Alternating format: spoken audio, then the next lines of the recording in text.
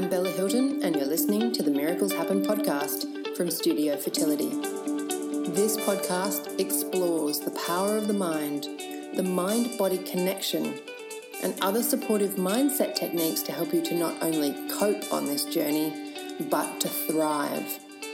In each episode, we'll do a deep dive into a different topic to explore the things that can support you in being more fertile, conceiving your baby, and make a huge difference to your life. You are powerful, and you have dreams. And when you get your mind on board with your deepest desires, well, miracles happen.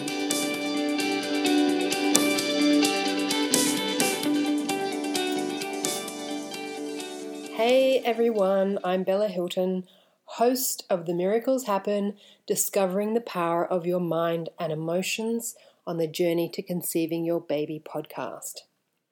Well, spring is definitely in the air here in Australia, and the sun has been heating up big time, which is nice to shake off some of those winter cobwebs.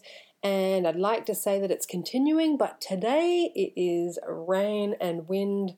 So if you do hear banging on this or some noise in the background, it is a little bit of Wild West here at the moment.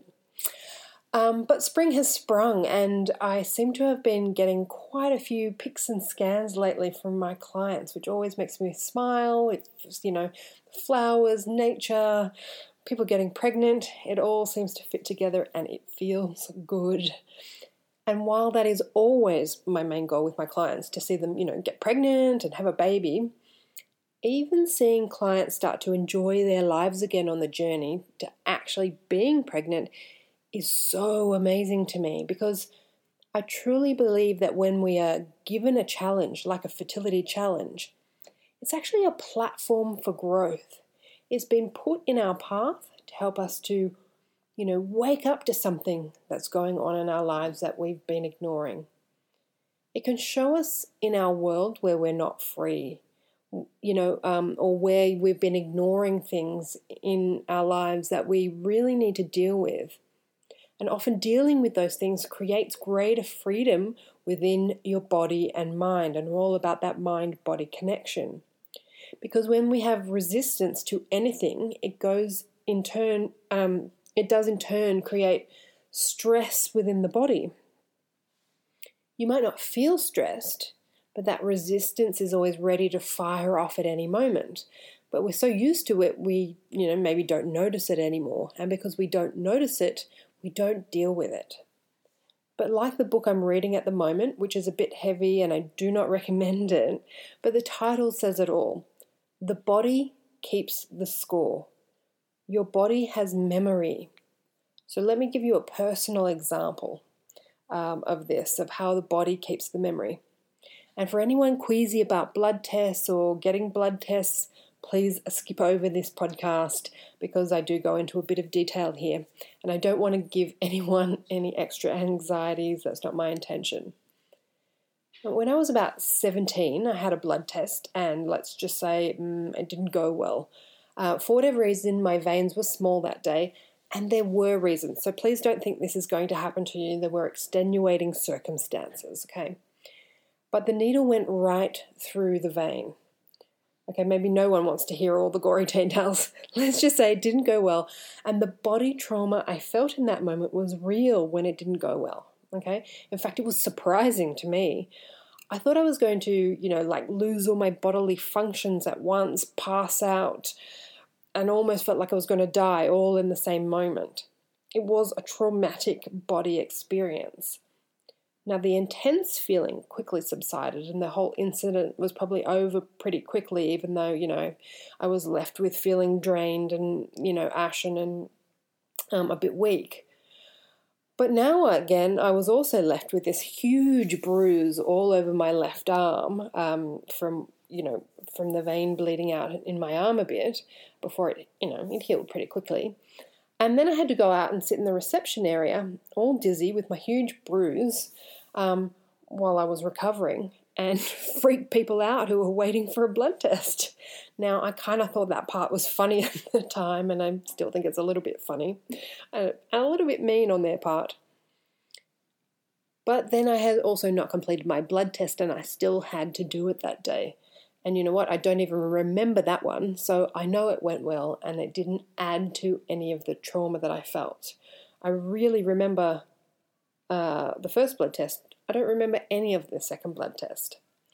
Now, I've had many a blood test since then. Obviously, having done IVF, right? I will have had many blood tests and for other reasons too. So blood tests don't bother me in the slightest. But at the same time, I have my little routine, right? I lean back in the chair, so if I ever get too dizzy, I'm not going to fall on the floor, and I don't look at the needle going into my arm because I've worked out that can trigger me a little bit. I'm usually chatting away to the person or keeping nice thoughts in my head as it's happening. Now, when I was 17, I used to imagine a really nice ice cream, and a beautiful ice cream cone that I was just about to eat. Or that I would be able to get one after the blood test. And it helped every time. Now, in later years, I used to just relax and clear my thoughts and, deep breathe or something. Now I don't even have to think about it because I am relaxed, right? But there is a part of me at the same time that isn't relaxed. Because guess what? I can't use my left arm to have a blood test. That was the arm where things didn't go well. Now, I've tried because I'd rather use my non-dominant hand because I'm right-handed, and sometimes how the rooms are set up, it would be much easier to do my left arm, right? Sometimes we have to shift everything in the room, and it makes it quite complicated.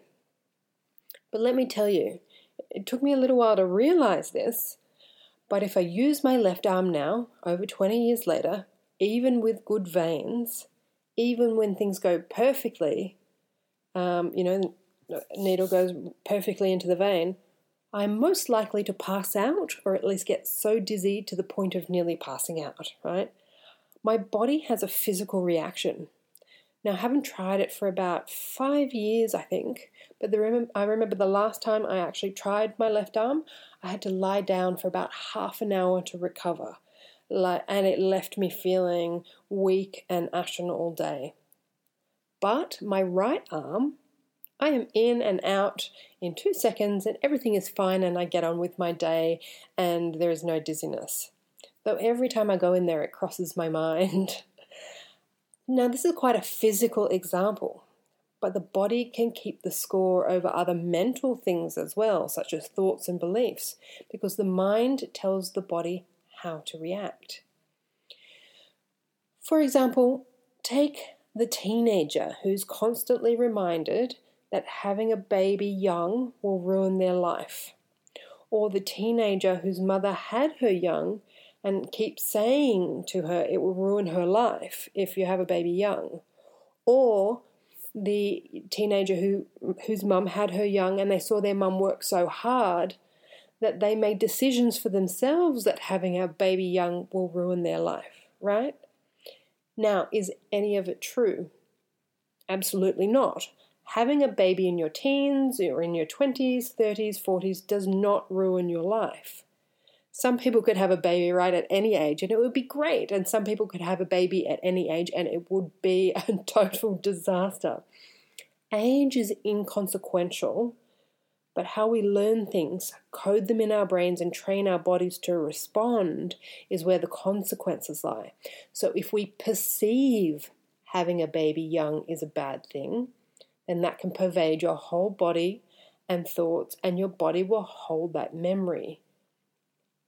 The body has memory and the body keeps the score. We may not be consciously aware of it, but our unconscious knows exactly what is going on.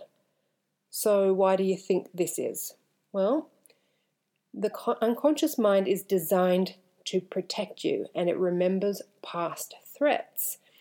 If a baby is a threat to survival, which is what the brain will hear, not having a baby young is a threat to survival, but if having a baby is a threat to survival, then how likely are we to prioritize it in our body? How likely is your body going to go, yeah, having a baby is a great idea? No, it's going to go, babies are bad, let's not have a baby. Now, emotions this raw and reactions this visceral and physical are usually probably stuck in our emotional or limbic brain. So these emotions haven't been processed fully by our rational logical and thinking brain. So the body still thinks it needs to be on high alert to this threat, still needs to protect you from this threat. This shows us in our nervous systems where we are not free. And my question to you is, where is your body still keeping score? Where is your body kept on high alert or protecting you? And is it a daily thing? Because when our bodies are kept on high alert, they are under undue stress. And our body will not prioritize things like fertility when we have other threats to deal with. Now, often I find this is somewhere in our past, right? And when it comes to fertility, it may have something to do with fertility directly.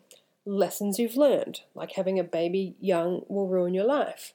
Or maybe some stats you've heard or learnt along the way that you're afraid of, like maybe, everything after 35 goes downhill. Or being fearful of pregnancy itself, right? Maybe you know someone who had a bad pregnancy and it really affected you. Or maybe giving birth really terrifies you, frightens the bejesus out of you, or something. Or it could be to do with maybe our sexuality, particularly if there's some past sexual abuse. How can I keep myself safe? How can I keep a baby safe if I bring it into the world? Or it may be something that seems completely unrelated, like we don't know how we will manage a career and a baby at the same time because we felt neglected by our parents growing up because their focus was on their career, or something along those lines. So you can see how all of this can come about just by decisions and thoughts and beliefs that we've made. Unconscious fears and threats to us can be the cause that stops some women from falling pregnant. Now, not everything will. I still have my blood test issue with my left arm, but that only raises its ugly head when I have a blood test, which isn't very often. And I don't use my left arm, so it's not a bother, but I still do think about it. But it's never stopped me from conceiving, okay? So not everything is going to be the cause. But when we have perceived threats to our existence or well-being, the body and unconscious mind does go into protection mode. This is seen in phobias. The threat may not be real, but it's encoded in that person's brain as very real. This is seen in traumas in both big and small. So not everyone needs to have experienced PTSD to have experienced a trauma in life. And these other traumas are often called little t traumas. My blood test, for example, that went wrong would be classed as such. But they can have profound effects on our bodies. Like my arm, it still remembers. Knowing how to actually work through these things, these fears, can be hugely beneficial to not only our lives overall, so a win on that front, but can allow that energy to be redirected to other parts of your body, like your reproductive organs and hormones. And I see it all the time with my clients because the body no longer has to be on alert for those things. When we stop living in opposition to things and start living in flow with things, it makes a huge impact on our bodies. So, I work with my clients to remove the resistance they have to things because I know it, improves their lives and it calms their nervous systems. And it reprioritizes that energy to other parts of the body. The body has memory and the body keeps the score, and it happens at the unconscious level. So when we delve into our unconscious thoughts, feelings, beliefs, emotions, then we can start to unravel the pieces that can get you further on your fertility journey. But we dismiss a lot of these things by either learning to cope with them or by telling ourselves, I'm fine, I'm totally fine, I'm not fine. I remember when I was learning to ride a scooter, for example, and I wasn't confident to ride it because, I still had my L plates. And there was I was going to ride it to work that day, and there were some construction guys walking along in the car park at the time. And I was just kind of self-conscious enough that, I felt like I had an audience and I didn't want to appear like a newbie riding it. I wanted to appear confident for some reason. I don't know why. I think it was a pride thing. So I took off too fast and I hit a wall instead because I couldn't turn in time, which does nothing for your pride, actually. So this audience I didn't want to appear like an idiot in front of, well, I ended up looking like a right idiot and they had to come to my rescue, etc., right? So I created my greatest fear. But anyway, they helped me put the bike back because I was injured and I couldn't ride it now because of my injuries. And all the time I was saying, I'm fine to them. And they're going, oh, why don't you try after we leave? And I'm saying, well, my leg's injured, but I'm fine. And then I went upstairs to my husband, all the while saying to these nice people helping me, I'm fine, while tears rolled down my face. And again, I went into my husband and I told my husband that I was fine whilst I continued to cry. And I told him I would just drive the car to work because despite being injured, I thought I could drive when I actually couldn't drive. And I went into shock mode and convinced myself I was fine, right? I was not fine and my husband knew better, but once I had calmed down, he took me to work and I realized I wasn't fine. Now, for many other things in our lives, we have convinced ourselves also that we are fine about them because we have learned to cope with them maybe through the passage of time. But if we truly picked at it, we would discover we're not fine. And most women I come across on the fertility journey, when it's taking its sweet-ass time to happen, are not fine. They are fudging their way through each day, but they are not fine. Like by way of another example, I was watching David Letterman's the show My Next Guest Needs No Introduction on the weekend on Netflix. And it was the one of Kim Kardashian, because I was trying to find something new to watch, and I thought, I'll give this a go. And I found it so interesting when she started talking about the time when she was in France a few years ago where people broke into where she was staying, bound and gagged her and tied her up and essentially stole her jewelry. Now, the way she described it from her emotional point of view, the thoughts that went through her head, what she experienced, I mean, she would have been terrified.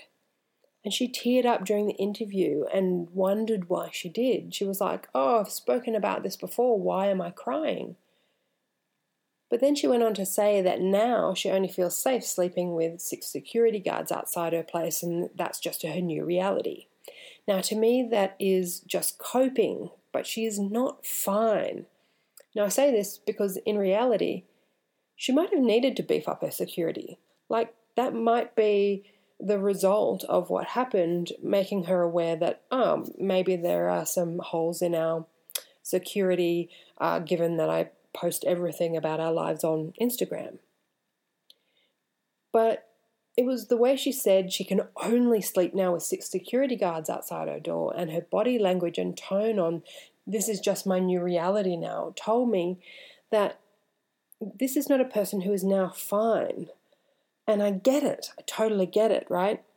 But the body has memory and the body keeps score, and her body will now be triggering fight or flight every night at bedtime, I suspect. And her sense of safety only comes from 6 security guards rather than, putting on the security guards because they discovered they had a hole in their security. She doesn't feel fine just in and of herself. Now, if you want to truly calm your nervous system and allow your hormones to balance naturally, find out where your body is still keeping score. Thanks for listening today, and I look forward to talking with you next time on the podcast.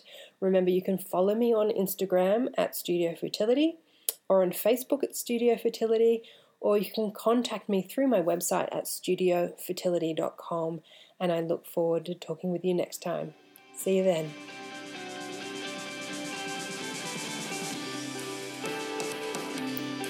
Thanks for listening to the Miracles Happen podcast from Studio Fertility.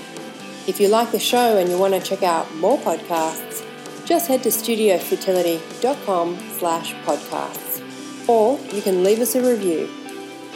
When it comes to conceiving your baby, we're going to leave no stone unturned. So join me next time, where you will get more insider knowledge that currently only my clients have access to. And let's get your dreams back on track.